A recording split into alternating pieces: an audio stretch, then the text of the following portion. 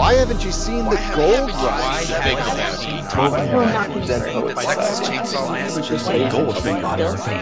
Why haven't you seen Psycho? Hello and welcome to another episode of Filmwhys, also known as the Why Haven't You Seen This Film podcast, where on this episode we take a look at a couple different movies, a film that my guest has offered me to watch that I had never seen, and in return I offer him a superhero movie that he has never seen. And today my guest is Ryan McNeil from The Matinee. How are you doing today? I am doing well. How are you doing, sir? I am doing pretty good. And before we get into things, why don't you go ahead and just take a quick minute and let everybody know where they can find you online. Before you said online, I was going to say, well, you mean like where around my city they can find me? Like, look for the guy in the cap and the doofy headphones. They can find me online at my website, which is thematinee.ca. I've been writing about my film passion in all respects since about 2007. And as I said, that's at thematinee.ca. And there's a post that goes up pretty much every day, although right this moment I have no idea what's going up tomorrow. They can also find me in audio form. There has been a podcast offshoot from the site called The Matinee Cast, and they can find that in all the normal outlets, dropping just about every other week, where we tackle a new release and marry it up with some further viewing suggestions, along with some discussion about my guests' love of film and their history in film going. Yeah, and I've been a listener of the podcast for a while now, and I mentioned it the last time that you came on that your podcast, the format specifically, was one of the things that inspired the format of this show, and this is the 50th episode of Filmwhys, not counting any of my 25 or so extra episodes that I've published, but it's a nice little milestone for me, and that was there was a couple reasons why I wanted to have you on again for this, and that was one of them, and another one is even though I do always tackle a film that I have never seen before on these episodes, they really vary in terms of their status. Like I don't just only tackle classics. I also tackle some more recent films and like 80s action movies and cult films, and I really enjoy that variety. But it feels like it's been a little while since I've kind of gotten to a heavy hitter, if you want to call it that. And I remember whenever I was on your show, whenever we talked about Guardians of the Galaxy, and you asked me the question at the time, what was my biggest blind spot at the moment? And I said Psycho, and you said, well, if nobody chooses that, then you will come on the show and have me watch that sometime in the future. So that was one reason that I wanted to have you back on for the 50th episode to cover. I love it when a plan comes together. To cover Psycho. But I do always ask the guests some movie-related questions, and I had you on a while back, and the three films that you had that you had seen the most often, that's a very different case, is The Wizard of Oz, Top Gun, and It's a Wonderful Life. Your favorite film that you had only seen once is Requiem for a Dream. If you were to focus on a narrow niche of films to blog about or podcast about or whatever, it would be music films, not musicals, but films specifically about music. Your favorite superhero movie was The Dark Knight, and your biggest film-wise at the time was The African Queen, which you said you were going to be watching that year, and if I had to guess, you did get around to that one, right? I did, yeah. It was a blind spot last year in August or September, I think, and it was a lot of fun to actually watch. And I still don't have a good set of questions for second-time guests, but there is one that I do definitely want to ask you before we get into an announcement that I actually have, and that is, what is your favorite comic book movie? I know that your favorite superhero movie is The Dark Knight, but if you take a look at the comic book films that are not specifically superheroes, because that is a very different genre. It is, and in a lot of ways, I find it far more fascinating because it translates over from one medium to the next so elegantly in some respects, and lends itself to some really, really creative flourishes. And it's really kind of cool to see how some of these stories can come to life. And I count myself as a big, big fan of movies like Ghost World and Road to Perdition and not Eastern Promises, The History of Violence. Mm-hmm. But the one that stands above for me, the one that really actually, if somebody were to ask me, is the best comic book movie, even including superhero movies, believe it or not, would be American Splendor. For the way that it incorporated the actual subject and the comic book and turned itself into a film, how it was kind of a documentary, but at the same time not really a documentary, and just moved throughout all of these ideas so beautifully. I remember just having this gigantic grin on my face when I watched this movie in a theater in 2003, and the movie basically stopped at the end of its first act, and all of the characters just kind of walked off the set and into a sit down with Harvey Picar, who's the central character in the movie and the comic, and Harvey himself is there.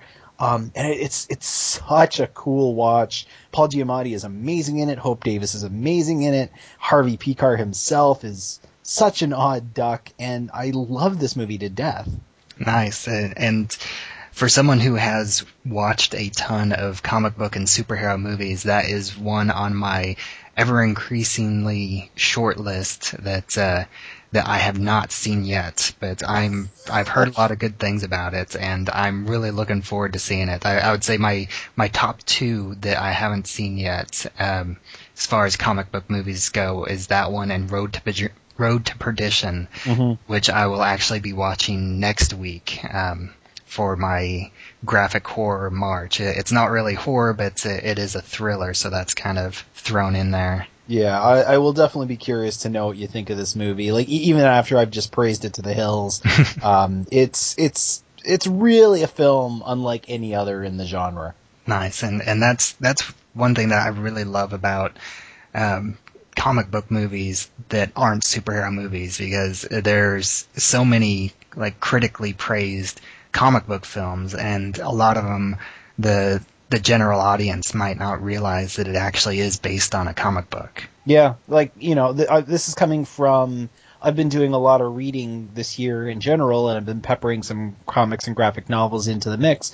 And just a few weeks ago, for instance, I finally read Black Hole for the first time. And I remember going through it and thinking to myself, how would anybody ever make this into a film? Because it's so subtle and so odd. And I don't know if there's actually a movie here, but I'd certainly be curious to see somebody try. Yeah, I'm not familiar with that one, but there's just so many comics out there and on such a wide variety of genres that it's really great to see. Yep. But I do actually have a bit of an announcement here for the 50th episode. And it's not that I'm not going to be closing Filmwhys, but I am going to be taking a bit of an extended hiatus. Right now, I'm just spread a little bit too thin on the blogging side of things. I've recently started a new site, channelsuperhero.com, and I'm really loving how that's turning out. It's been a lot of fun to not only take a look at superhero TV, which I have been doing, not nearly as much as superhero movies, but especially in these past couple of years, this year and next year, this superhero TV is just absolutely exploding, and it's been really fun to take a look at that, and also to actually run a site where I have a team of writers working with me to put out daily content. And we're currently covering all the primetime superhero shows on there. And we also have several people that are taking a look back at some classic superhero shows, and we'll be doing a bit more of that in the summer whenever some more of the current shows go on hiatus for the summer until the next fall season. And also, I've noticed that because of that, my time to focus on flights, tights, and movie nights is kind of suffered a little bit, and I'd like to really get back into digging into some more of these cult and obscure superhero films and start working on my film list and putting a little bit more focus on the site. And this podcast has just kind of become the low man on the totem pole. And it does take a lot of time watching two films. It's nice whenever I can watch a film that I haven't already covered on my site, so I'm kind of killing two birds with one stone there. But I do need to just take a break, and hopefully it'll just be for a couple months, and then I will come back because I do really enjoy doing this podcast. And it's not going to be going away forever, but I am taking a break, and I might do an extra episode here and there if I can do an interview or if a topic comes along that I want to talk about, just in the short format. But that's enough of that. It's time to get on to the reason why I had you on here. And that is to talk about the film that you had me watch for the first time, Alfred Hitchcock's Psycho. I feel like breaking all kinds of rules. Is anything wrong? I've known some pretty strange women in my time. I think that we're all in our private trap. What is it with you and women? She just goes a little mad sometimes. You followed the breadcrumbs right to us. So, Psycho, for anybody who's never seen it, is the story of, let me just get some character names up here, is the story of Marion Crane, that's Janet Leigh in the movie, and she, through a weird little set of circumstances, basically panics. She's a nice girl, she's hanging around with a man who is not yet her husband or her actual boyfriend. He's not exactly available, and when she wants to go and spend some time with him, she lies to her boss. She's got a lot of money in her wallet. She's not stealing it, but she just happens to walk away from her job with some very unusual circumstances. And when she walks away, she actually drives clear out of town and drives into this very ramshackle, isolated motel called the Bates Motel, and it's run by a guy named Norman, played iconically by Anthony Perkins, who's a loner, a very clean-cut guy, the kind of guy you can imagine, like, you know, passing the collection basket at church, who seems to be completely off on an island unto himself, with the exception of his very eccentric mother, who we hear but don't actually see in the early going. And before the first act is done, Marion Crane is viciously killed in this motel, which leaves a lot of people wondering what happened, a lot of people wondering who could have done it, and leaves Norman himself panicking. And it's a really cool movie, an iconic movie by Alfred Hitchcock, and a film that I always think of as a real gateway drug into classic film, into black and white film, and certainly into Hitchcock's movies. Yeah, and I will say that this is like the, I think, third or fourth Hitchcock film that I've seen. I know I watched Rope and North by Northwest and Vertigo and Rear Window. So, okay. Those are kind of the big ones. There's a few more that we can get into, but certainly Vertigo, this one, Rear Window, and North by are certainly like the pillars where it comes to Hitchcock. Mm-hmm. And of course, so I knew quite a bit about this film before watching it, although I was surprised by the intro of the film, because the way that it's talked about, how the shower scene comes at the end of the first act, the way that's it's kind of talked about, it makes it seem to an outside observer that it happens in like the first 5 or 10 minutes, but it doesn't come until like the first It's like 30 minutes minutes. in. Right. So I was really not expecting all of that backstory with Janet Leigh's character and the money. I had no idea about that, and of course I did know that Anthony Perkins, Norman Bates's mother, was himself, and she had been dead. I'd seen that the image of, I don't think the image of him dressed as his mother, unless it came from one of the sequels, but I had seen the image of his decaying mother, his mummified corpse, or her mummified corpse, that is. But yeah, I really, so I kind of knew what I was getting into to a certain extent. I did enjoy the whole thriller aspect of Janet Leigh's character in the first act of the film. It was a real pleasant surprise about her on the run from the cops, or her suspicion of the cops, and how you think that, or how she thinks that something's going to happen to her at any moment with this $40,000, which is the equivalent of about $300,000 or $400,000 in today's money. Yeah, like to put it into perspective, the reason why she had it was because a man was buying a house for his daughter and her new husband. So in 1960 terms, 40,000 in California would buy you a very nice spread.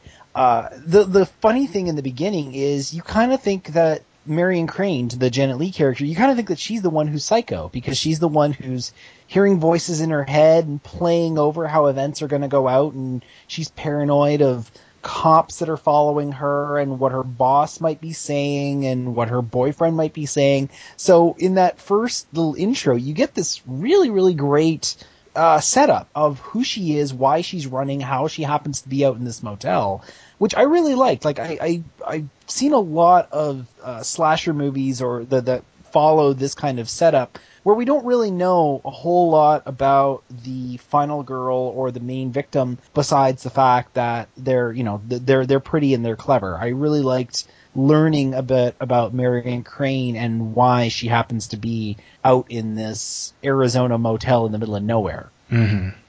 Yeah, and it is a really skillful shift to see who the main character is, because really through the first act you do think that Janet Leigh, especially coming back, looking at it backwards from maybe a more modern horror movie perspective, that Janet Leigh has this final girl aspect of her, where if she was in a modern horror movie with a group of other people and a psycho movie, she would be the one that survives to the end. Well, that's how the movie is sold, right? Like if you take a look at the poster, she's the most prominent person aside from like the word psycho. Like Norman's on the cover and her boyfriend's on the cover, on the poster, I should say. But she's by far the most prominent person. She's bright yellow on the poster, and she was handily the biggest star at the time. So it's kind of like if we were to cast a movie right now with a bunch of lesser knowns and Sandra Bullock dies before, or Scarlett Johansson. or Scarlett Johansson. Yeah, before you got to the bottom of your popcorn bucket. Like, fans of the movie would have been shocked that she's dead and gone. Like you say, it's later than you think it's going to be, because we know this scene is coming. So it's almost interesting coming at it from the experience of the Scream franchise, because the Scream does pretty much the same thing, where all the trailers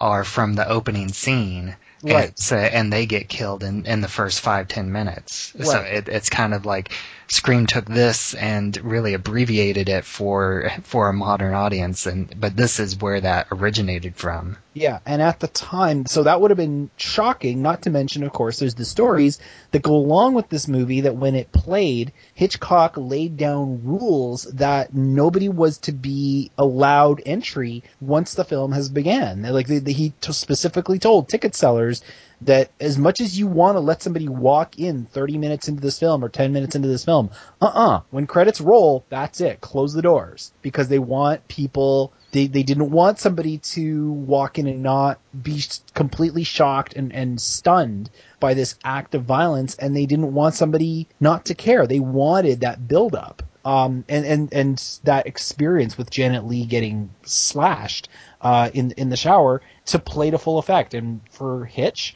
playing to full effect was, you're going to watch this from the beginning whether you want to or not. Mm-hmm.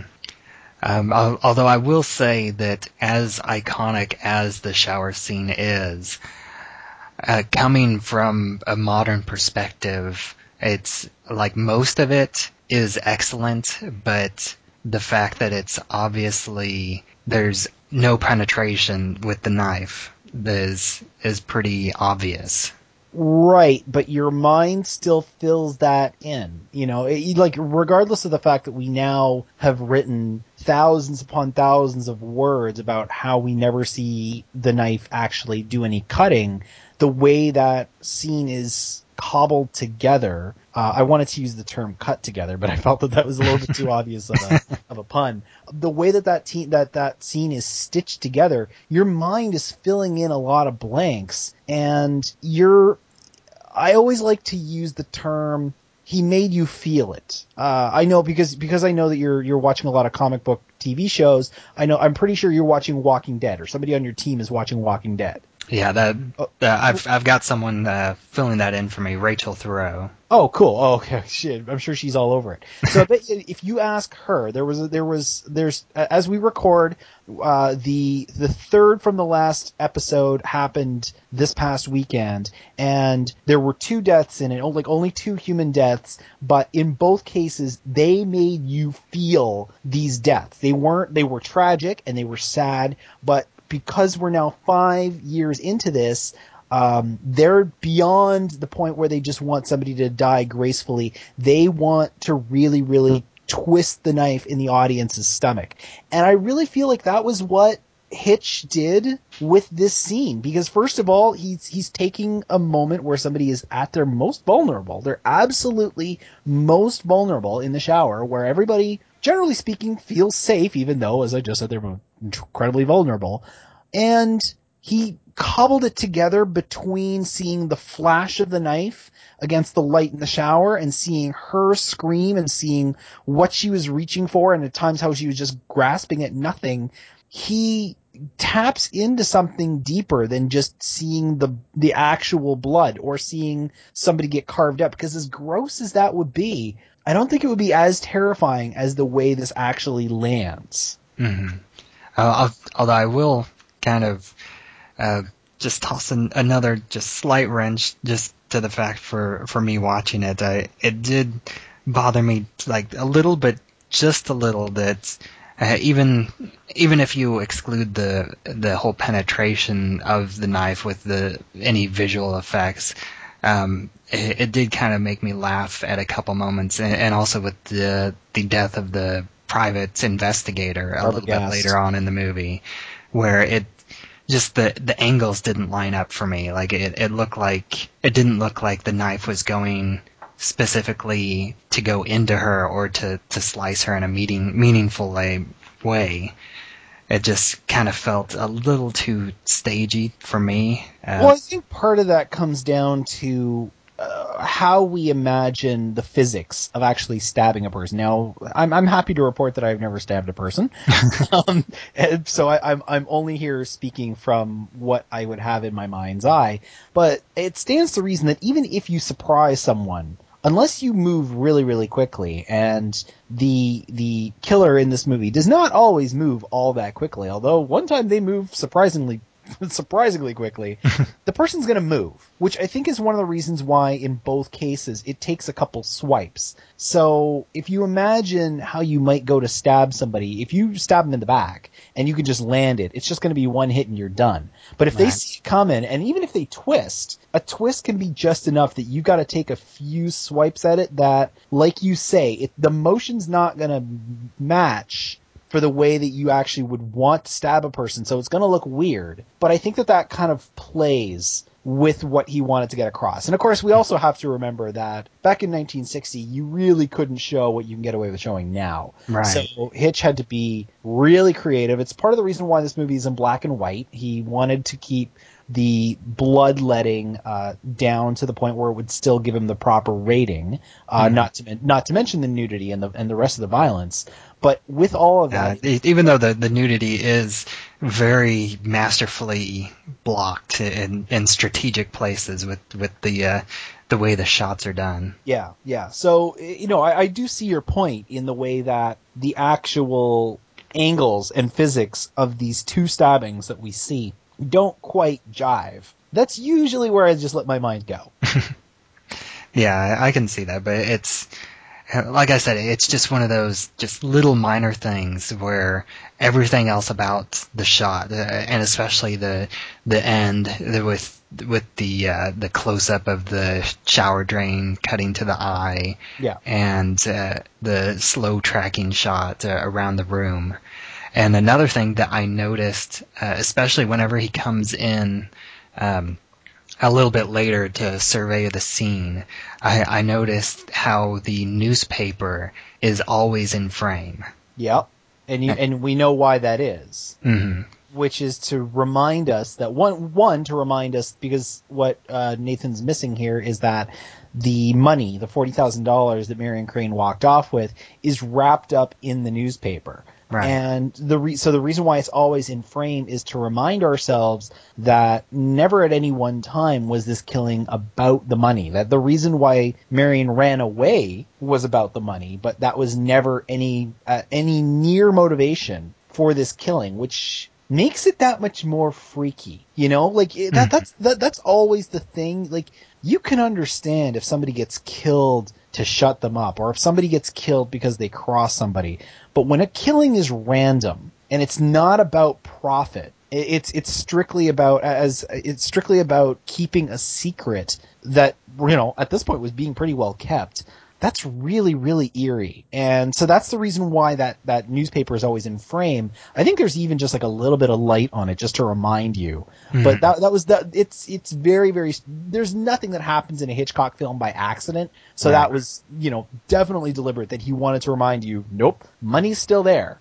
And yeah, I thought that was great. And then on top of that, in the next scene, whenever he comes back to clean up, yep, the newspaper is not visible until the very end, whenever he takes one last look around and scoops it up. Yep, without the money falling out. So he still has no clue. Right.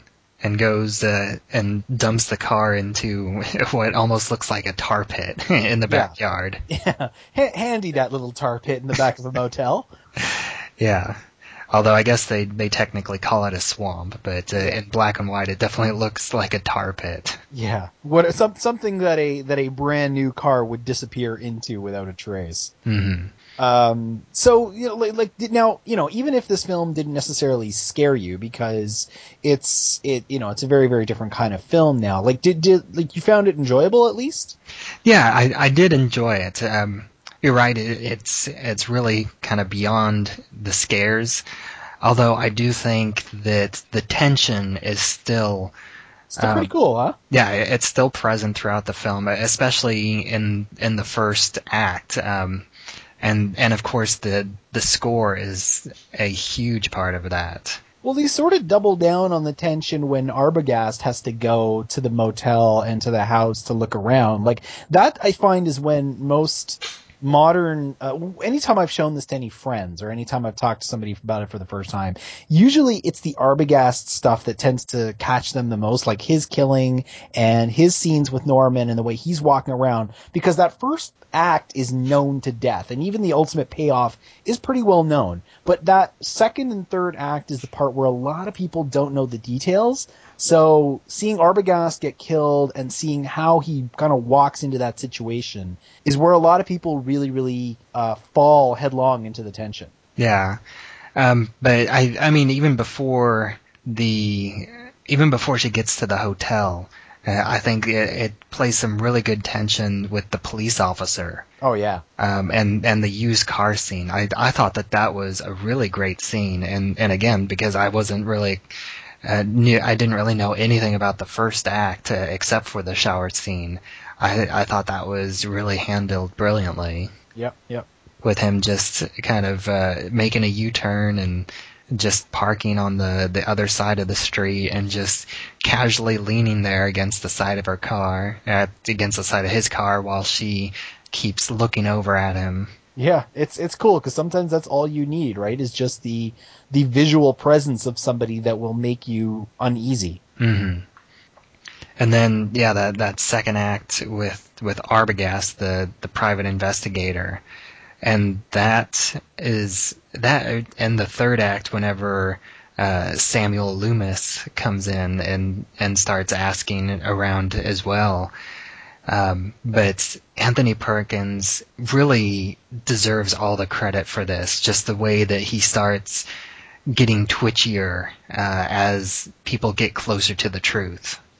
It's the funniest thing because, again, like as I said, he's the kind of guy you would expect to be serving you breakfast on Sunday morning at the cafe. He's the kind of guy you would expect to be checking out your library books. He's not the kind of dude you expect to be slashing random strangers, dressing in his mother's clothes, and having conversations with himself as a complete psychotic. And that was the real shock for a lot of America coming out of this movie in 1960, is they were used to the scary boogeyman. They were used to Lon Chaney as the Wolfman. They were used to Bela Lugosi as Dracula. They weren't used to a guy with a collared shirt and a black sweater being capable of this kind of violence. And you're right, he owns it. It's amazing to see him do this.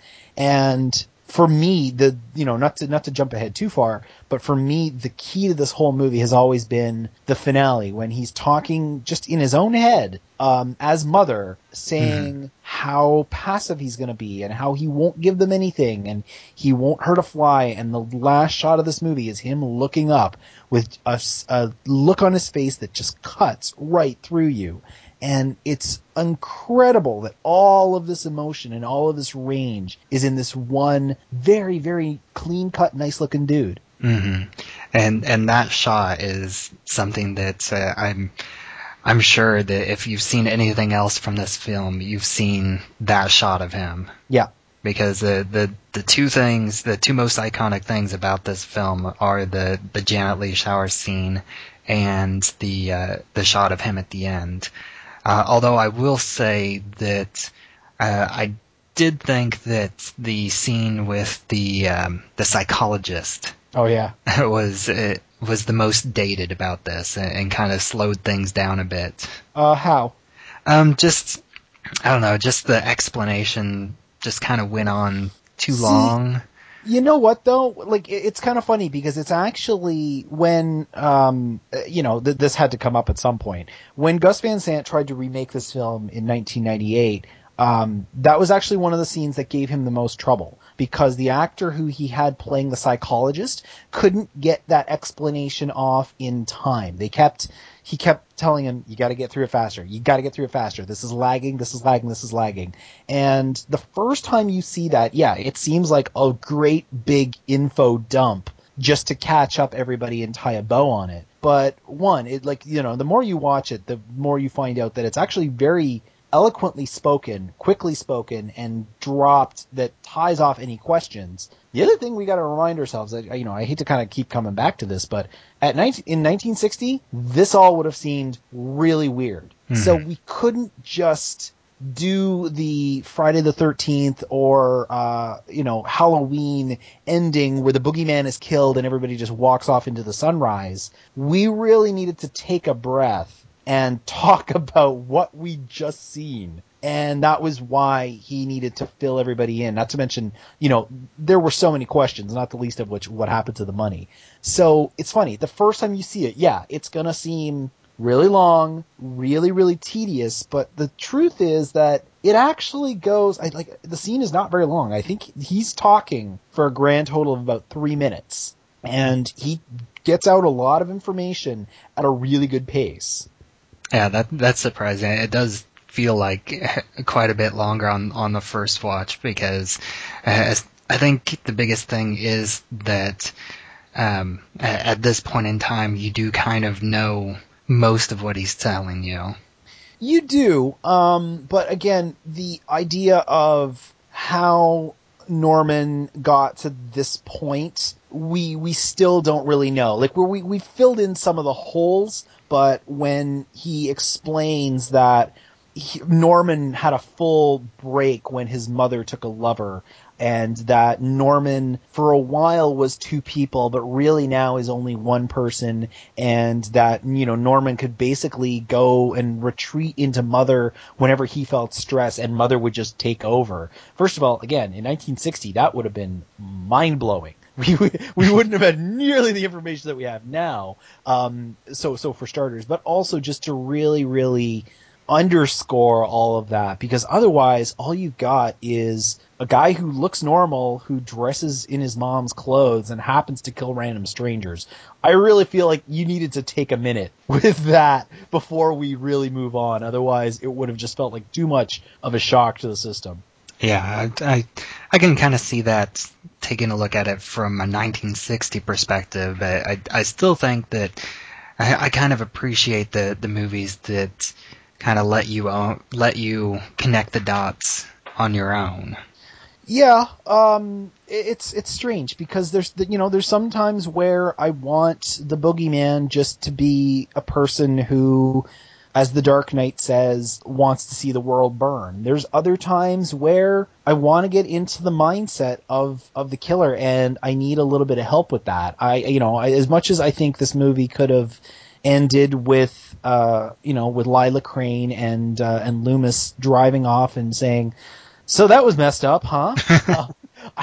I actually think that having somebody tie a bow on it works a little bit better, and having everybody there, because that's the thing. The sheriff is there at the time, and his wife is there at the time. Like, the last gathering of everybody, is there, really, really just kind of parsing this out.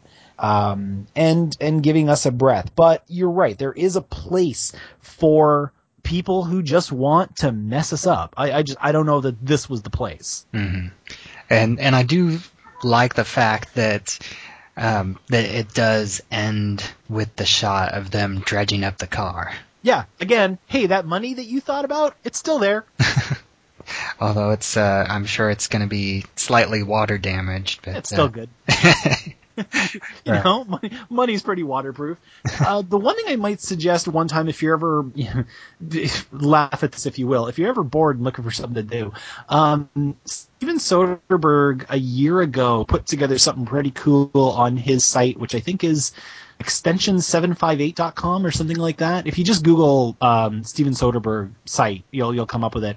He put together a film he calls Psychos with an S, where he actually stitched together the 1960 original and the 1998 remake with Gus Van Sant in a way that really plays on that paranoia with Janet Leigh. And so there's sometimes where somebody will be driving down the street, and when the camera is supposed to turn and look at them from another angle, it looks at the modern version or that kind of thing. And it's all in black and white, so that actually really helps, because I find that one of the biggest problems with the remake is the fact that they jumped to color. And it's a really, really fascinating marriage of the original and the remake, and it's on his site and you can watch it for free. Yeah, and one thing that I was kind of disappointed of, this is a little bit of a tangent, but on I think it's Vudu, the streaming site where you get all your digital codes, and they had one of their, I think it was one of their like extension programs, or maybe them itself, offered you 10 free random movies whenever you signed up, and I think somebody, where I had heard about it, the blogger that did it, one of those 10 movies was the original Psycho. So I signed up for it partly because of that. You got the remake, didn't you? And out of my 10 movies, I got the remake. Yeah. As one of the 10 free. So I thought that was kind of funny. I may watch it at some point, just because I do own it in digital form. just out of curiosity, even though I do understand the fact that it is very much not the sum of its parts. It's, like, the remake... I actually saw the remake in theaters. It was around the time I was first getting into film. They did some interesting things. They took a lot of these things that we're complaining about and took them a little bit further. Like they played up Norman's peeping Tom tendencies. We got a little bit more skin and a little bit more blood, and of course the blood in that one is red. It's not black and white. And it's kind of funny because for as much as people complain about what we don't see in old movies, and how I do know people that find it hard to extrapolate black and white and deal with that, it didn't do that much better by doing these things, by showing more nudity or showing color. And, it's really, really interesting to see how sometimes you really can't muck with a classic. Mm-hmm.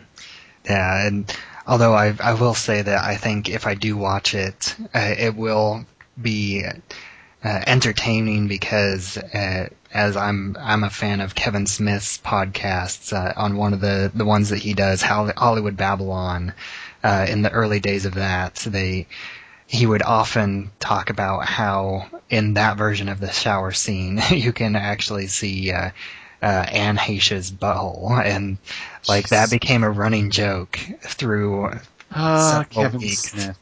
And Yeah. They even turned it into like this almost kid song. Good grief. Which Yeah, if I get the time, I'm going to drop it in right here.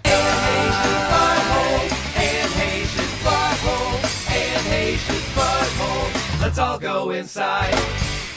So everyone can hear it. Yeah, I can see that. No, I'd say, if anybody really wants to do further Psycho reading, either go on to the Steven Soderbergh cut of the two movies, or while I wasn't hugely a fan of it, it does have its place. Watch the Anthony Hitchcock film, the Anthony Hopkins film, Hitch. Is it called Hitch or is it called Hitchcock? Hitch is the one with Will Smith.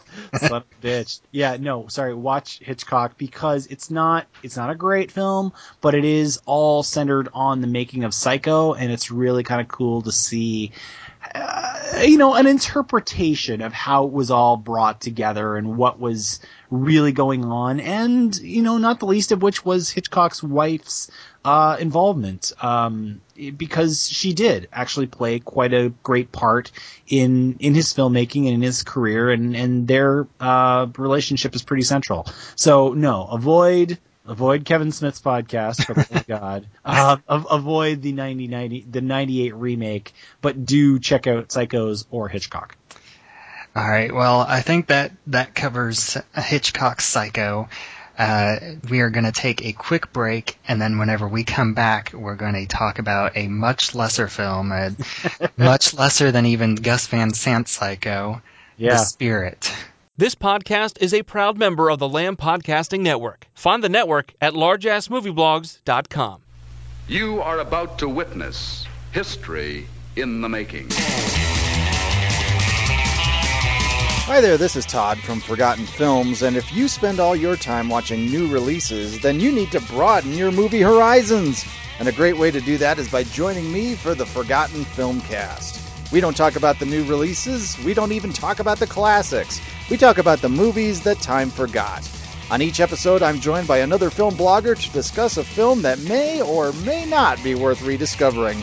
So look for the Forgotten Filmcast on iTunes, Podomatic, and wherever you find great podcasts.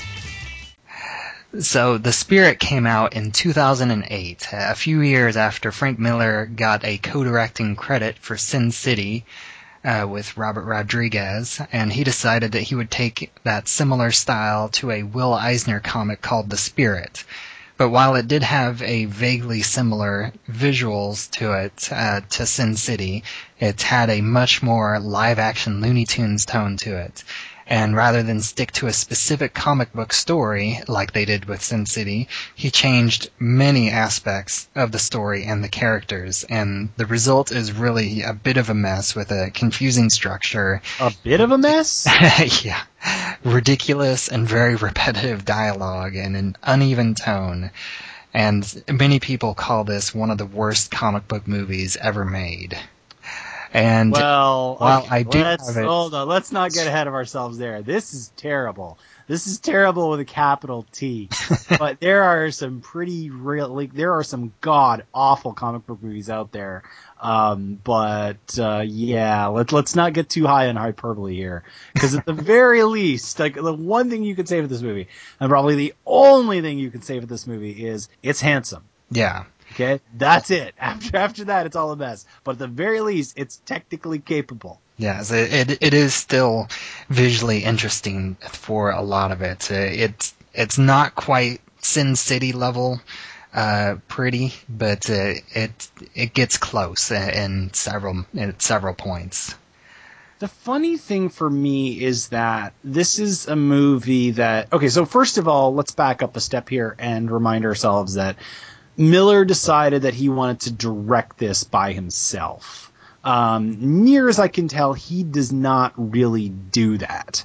He's a comic book guy, and God bless him for his talent. He's done a lot of cool things for the medium, but he is not a director who can work without training wheels. And to that, I say that he's not a director that can work by himself. He's obviously can co-direct, as we saw with Sin City. Well, and there's also I'm sure a big question of how much input he actually did have in Sin City, other than I feel like a lot of the co-directing credit was just because they basically used the comic book as storyboards. Maybe. And he was on set, so I'm sure he had some creative input, but I feel like it was probably 90% Robert Rodriguez and 10% Frank Miller, but of course you will never know. Well, see, the funny thing about this is both Sin City and The Spirit are very, very, very stylistic, and there's a lot of effort that needs to go into that in the pre-production stage. And at a certain point, somebody who's doing visual styling and pre-production to that extent kind of crosses over a line and becomes something altogether different. I don't think it's a fluke that his only 3 directing credits are on the 3 comics that he himself did, on the 2 Sin Cities and The Spirit. Despite him, writing all sorts of others and having other comics or other movies based on his work. But the look of these 3 movies of the 2 Sin Cities and The Spirit is pretty distinct and pretty unique, and I feel like while he may not have been doing things like blocking and going for tone and that kind of thing, he was certainly responsible for a lot of the look. Unfortunately, there's more to directing a movie than getting the look right.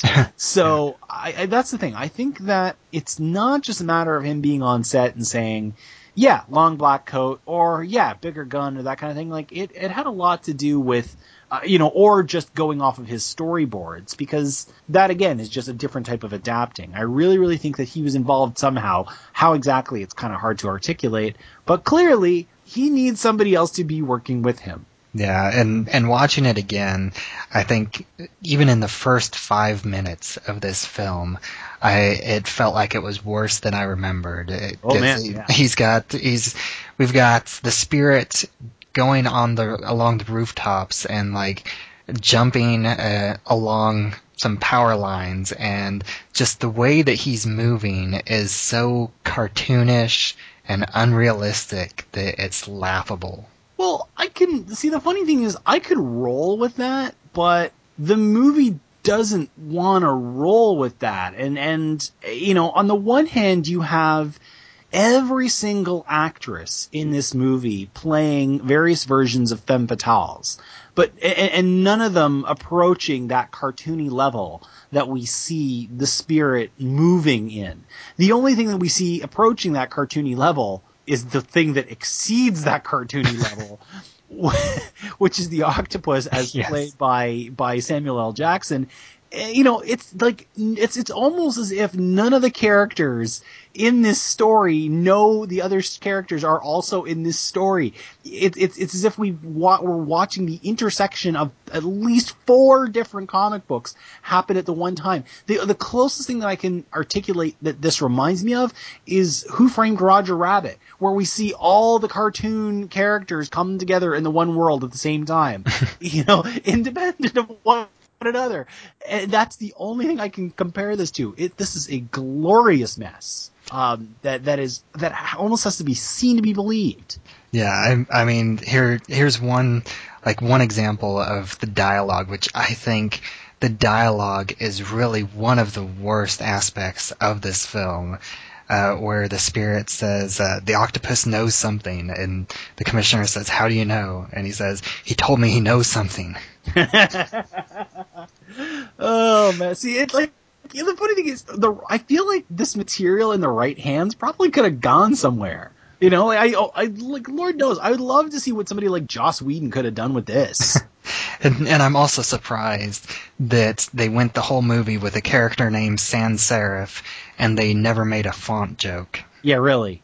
I don't know. Like, this is one of these movies where I wonder how it got that far down the rabbit hole. Like, this was not a cheap movie. This is not something that was done in a week. It cost Lionsgate $60 million to make this movie. That is not a small piece of change. They would have been lucky if this film had have made $60 million. Of course it didn't. And I don't know how it got to this point where, where nobody raised a hand and said, excuse me, really? This is what we're going with? I don't get it. I think it's funny. Like, I didn't specifically watch this with, sit my 8-year-old daughter down and say, here, watch this with me. But since it is rated PG-13, I didn't, shut it off whenever she walked in the room. And she even came in and was watching a little bit of it, and she said that this movie is, quote, way too stupid. Yeah. And Yeah, and the funniest thing that I have to share, she was in the room during the part where the octopus basically melts the cat. And after that happened, and you see the 2 eyeballs in the bowl, she literally turned the movie off and shut the TV off and walked out That to is the a other room. smart child. That is a brilliant child. My wife was listening to this from the other room, and just every 15 minutes she said, that sounds like the worst thing I have ever seen. And she wasn't even laying eyes on it. She was just listening to it. And that, I think, is the ultimate mark on this movie, is if you don't have those pretty pictures to distract you, absurd as they may be, if you were to just close your eyes and listen, this movie gets spectacularly dumb. Yes, absolutely. But it's set in a weird world where it's trying to be very noir. It feels very 20s in the style of the dialogue, the style of the clothing, and yet it's this world where they have these high-tech jet helicopters and everybody's carrying mobile phones. Well, it's kind of funny because you mentioned the style of the movie, but it's kind of, there's a lot of moments where the movie abandons that style, and I kind of wonder what the hell happened. Like, for instance, what's with the octopus wearing that giant sombrero half the time? That was the thing. I was like, okay, he kind of looks kind of cool, and then all of a sudden he shows up and he's dressed like Pancho Villa, and I'm like, what is happening here? Not to mention, why are all his henchmen wearing T-shirts? Yeah, I think that was a very Looney Tunes, live-action Looney Tunes aspect. I could see those being what's the Bugs Bunny cartoon where he's on the baseball team with all the I know all where the you're going. thugs. It's a Huey, Dewey, and Louie kind of thing, but at the same time, just one, they're wearing T-shirts. So if they had their names on coats, if they were wearing long black coats and their names were on their chest, that's a very, very different thing than them wearing T-shirts with white letters across them. T-shirts with white letters makes me think of bouncers outside a nightclub. Not, goons in a 1920 noir. That's number one. Batman Number 66 villains. Yeah, exactly. The other thing, again, is why their names? Why are we seeing, it's all, Logos and Pathos and Ethos and Bulbos. Actually, Pathos I thought was pretty clever. One of them is named Huevos, another one Rancheros, Mangos, Aditos, Amigos. Like, at a certain point, it's like somebody just had way too much fun doing this. And as funny as that is, it would have been funnier just to hear them say it and just do something like put a number there. Don't even I don't want to see a goon named Huevos. Give him a coat, give him a number. You'll probably eliminate that problem and just elevate it just that little bit. You've still got 17,000 other problems, but that won't be one. Right, and that would even further the connection to like the Batman 66 movie where Penguin's thugs all had numbers like Thug 1, Thug 2. Yep. There's no difference really between Logos, Pathos, Ethos, Bulbos, and all of them. So don't even bother. Just name, they're all red shirts. Just give them a number so we know which one's gone, and away you go. And especially since they are all played by the same actor. For anybody who hasn't actually seen the trailers for the movie, and I don't know, that is one of the humors and humor is always subjective, and I know a lot of people complain about the humor in this movie, but that's one of the ones that hits me the right way. I do kind of like the henchmen, and they're just complete stupid humor. Yeah, like the stupid humor is funny. I just, you gotta have to get past the naming thing.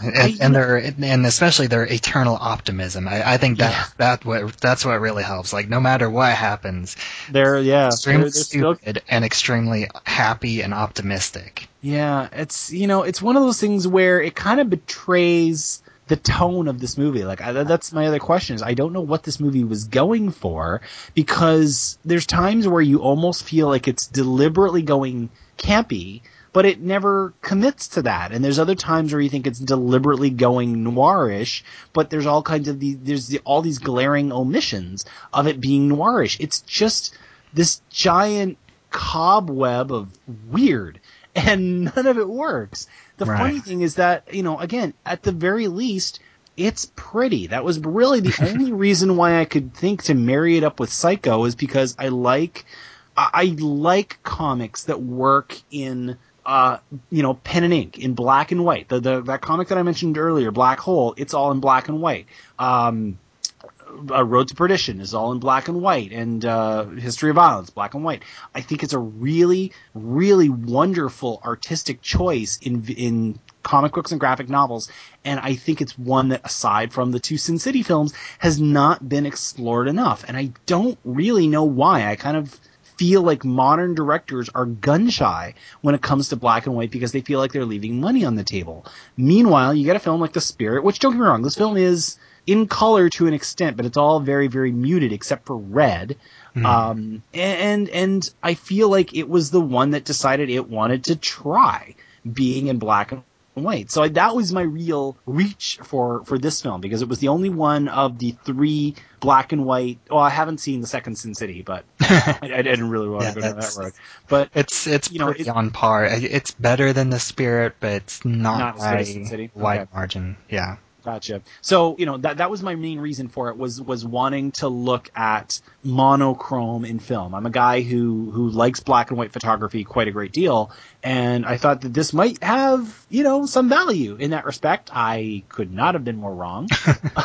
But it was, it was worth a look. Yeah, and I'm always like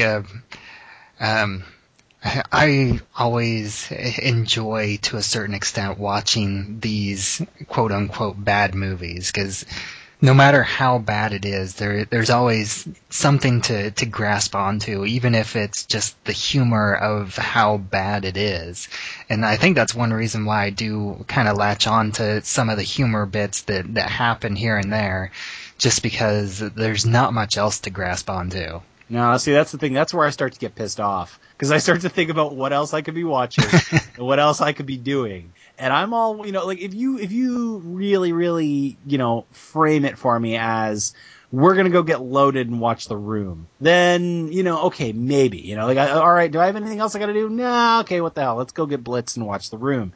But when I watch something and I think there's gonna be some virtue in it, and I just completely have my time and energy wasted, then I'm kind of pissed.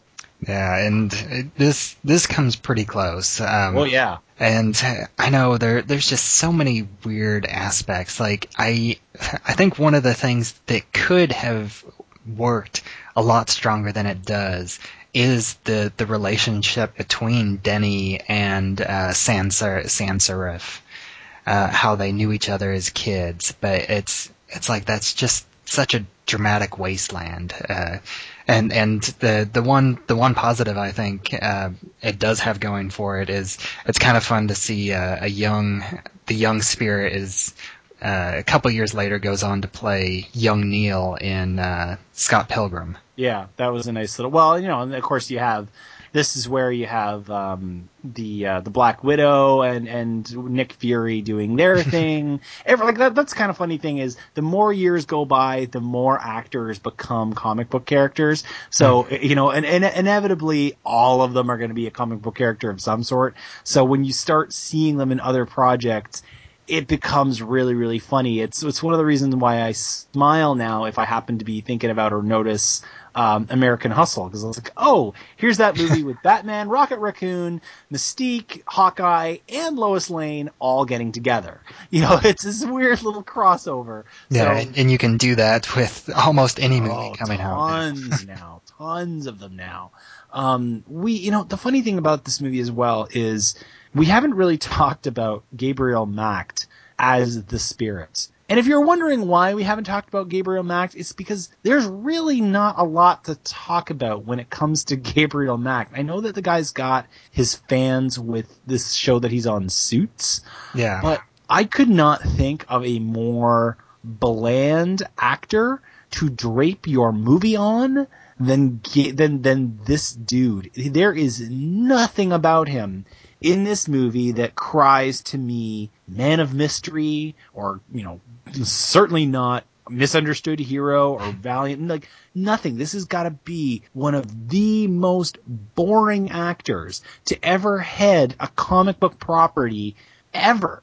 Yeah, and his character doesn't really help things either, because it's played so weird. Like his fights with the octopus are so live action Looney Tunes, where he's like just plays this dumb brute where he's like just keeps coming back for more, even though they're destined to always end in a stalemate, or it's for the octopus to get the upper hand long enough for him to escape. Sure, but let me give you a comparison as a for instance, and using another film that I think is a mess as a comparison. The from a few years ago, from 4 years ago now, the Green Hornet movie with Seth Rogen. Mm-hmm. Okay, bad movie, really messy. I don't know what the hell Michael Gondry was thinking when he made that movie, and I'm sure that's a fun discussion for another time. But at the very least, in this bad movie, you have Christoph Waltz as a really interesting villain. Even though the character isn't all that interesting, but Christoph Waltz is incapable of delivering an uninteresting part. Yeah, and also, he was my favorite part of that movie before I knew who Christopher Waltz is, or Christoph Waltz. Yeah, number one. And then seeing Jay Chu as Kato was also really cool and really well done, and really did a lot of cool things to save this terrible movie, even though the rest of it is a glorious mess. There is nothing like that, like either one of those two performances in The Spirit, certainly not out of the main guy. The movie is called The Spirit. If anything, you need to give me something about this character to give a shit about. It's so funny that we've entered an era where the villains are more interesting than the heroes, and if you doubt that, just look at the big critique of most of the Marvel movies is the villains don't really matter. Right. Outside of Loki, they have a capital V villain problem. But in this case, we've got a weird villain, certainly probably the most memorable part of this clusterfuck. Yeah, and the interesting thing that I do know about it is in the Spirit comic books, the octopus was always he was this master of disguise, and I believe in the comics you either never saw his face or you never saw his true face. Well, where if he's wearing sombreros like that, how would you ever spot him? But yeah, just to finish my thought is we have a weird villain problem in that the villain is just an oddball, but more than anything else, we have a hero problem in that we don't give a crap about this actor or this character. It's the strangest thing about this movie is that we really don't give a shit. Right. I mean, we get a little bit of his backstory with Sans Serif and him as kids, but that doesn't really amount to anything except this kiss. Yeah. And you get the fact that he's this habitual womanizer. Like, he's practically a nymphomaniac, the way he apparently can't help it. Yeah. And that actually is a negative on his character because he just jumps from woman to woman when they're standing right there still. Yeah. It's I'm dumber for having seen it, but as I said, like I've always said, I can't comment on a movie or knock a movie until I've seen it. I can just shrug my shoulders and say it's not for me. This I can shred because everything about it was just so damn weird. Yeah, and I don't know. And the one good thing that I'll have to say is, whenever I was watching it, and this is only the second time that I've seen it, and will probably be the last. It'll be the last for me. That's for damn sure. But I did enjoy just kind of ripping into it on Twitter and just pointing out, just live tweeting it. That was a lot of fun, and just the reaction my daughter had with it kind of made this viewing of the movie for me. I'm happy that one of us got something out of this, especially since it was my choice. Right. And I am kind of disappointed that the next time, the one biggest problem I do have with this show as a concept is not only is there a lot fewer good superhero and comic book movies out there, but there's a much smaller chance of a guest coming on who hasn't seen all of the good ones that I haven't already covered. That's, that of course is the trick because, when I was first looking down the list, like I think my first knee-jerk reaction was A History of Violence, and take a drink every time I've mentioned that on this show. But when I remembered that you wanted it to be one I haven't seen, where it comes to the comic book genre, which we're really and truly only 15 years into this new version of it, and then anything before that, you're taking your life into your hands if you're watching anything from the last century where comic book movies are concerned. Most of what's dropped this century is stuff I've already seen. So yeah, I knew I was going to have to take a bullet, and this one's going to leave a mark. Yeah, I think there are still some good ones out there and some older ones. I know another one that's a bit of an obscure one, but I've heard good things about it. It's called Where the Wind Blows. I have not even heard of that, so maybe I should look into that one. Yeah, it's this animated film from the 80s, I believe, and it's kind of like a different version of what was that recent one about the nuclear winter with I think Shailene Woodley or the blizzard and the bird, and I've got it's in my Netflix list. I know the one you're talking about, but I can't remember what the heck it's called right now. Yeah, I think it's similar to that, where it's this like elderly couple that's that they live in the country, and this nuclear strike goes off, and then they're kind of dealing with this nuclear winter based on the information they have from this propaganda pamphlet. And it's really sad because it's like they do kind of it doesn't have a happy ending, to put it one way. But again, I haven't seen it, but I've heard good things. Yeah, I'm a little bit scared in the genre at the moment, which is kind of funny because on the whole, like you mentioned television earlier, like a lot of what I'm watching on television right now is comic book based, and there's a lot of what I'm really enjoying. But when it comes to the movies, I'm all of a sudden very, very skittish. Yeah, but by and large, I think that most of them are getting better. Like I'm really excited for Age of Ultron. You know what, as a DC guy, I'm just really curious to see what they're going to do. They've got really big plans, and they're several laps behind when it comes to what Marvel has been doing. They're really, really ambitious in terms of what they're planning, and just in terms of a fan of movies, I just want to see with what in the world they're going to do with all this time they've had to observe and plan and lay things out. I do not expect a whole lot, but I am really, really curious. On the flip side of things, where Marvel is concerned, I'm really curious to see how long they can keep this going. You know, they've pretty much been on a winning streak ever since they started this whole project in 2008. But eventually, something's got to give. And, you know, is it Ant-Man? Is it Doctor Strange? When is the bottom finally going to fall out? And they actually have a miss on their hands, because anything that misses for them is going to have huge repercussions for what else they have in the pipeline. Right.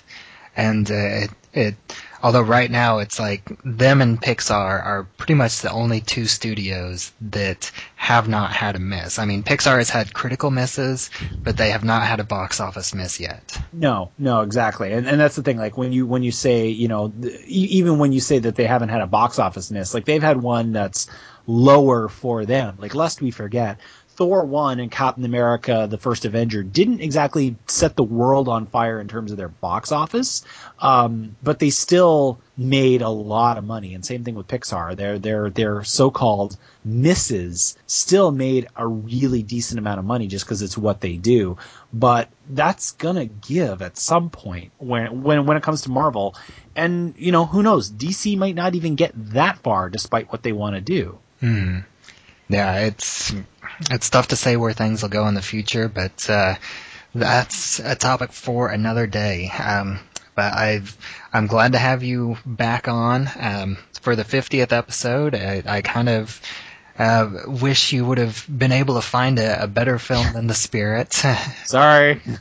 But hopefully next time I have you on, you'll have maybe something out there that you find that turns out to be a hidden gem. So there's always hope for that. But why don't you go ahead and remind everybody where they can find you online? They can find me thematinee.ca. If you want to follow the podcast, there's either handy buttons in the sidebar, or you can search for my name, Ryan McNeil, McNeil, in the iTunes store. And if you want to find me on Twitter, I am at matinee_ca. And as always, I am Bubba Wheat, and you can find me at flightstitesandmovienights.com. You can find me at channelsuperhero.com. You can find me on Twitter at Bubba Wheat. And I was about to say if you want to know what two films we'll be talking about next time, but I don't know what or when that will be, so I will probably toss in just a random mashup trailer of a couple films that I have made in the past, because hopefully people enjoy those. I know I enjoy making them. So until next time, whenever that may be. When do we start? We just did. Bing! Bang! He's a ghost. You'll never find him. He's fast. Strong. Had a metal arm. I have been stabbed, shot, burned, frozen, electrocuted. The price of freedom is high. And it's a price I'm willing to pay. He might be okay.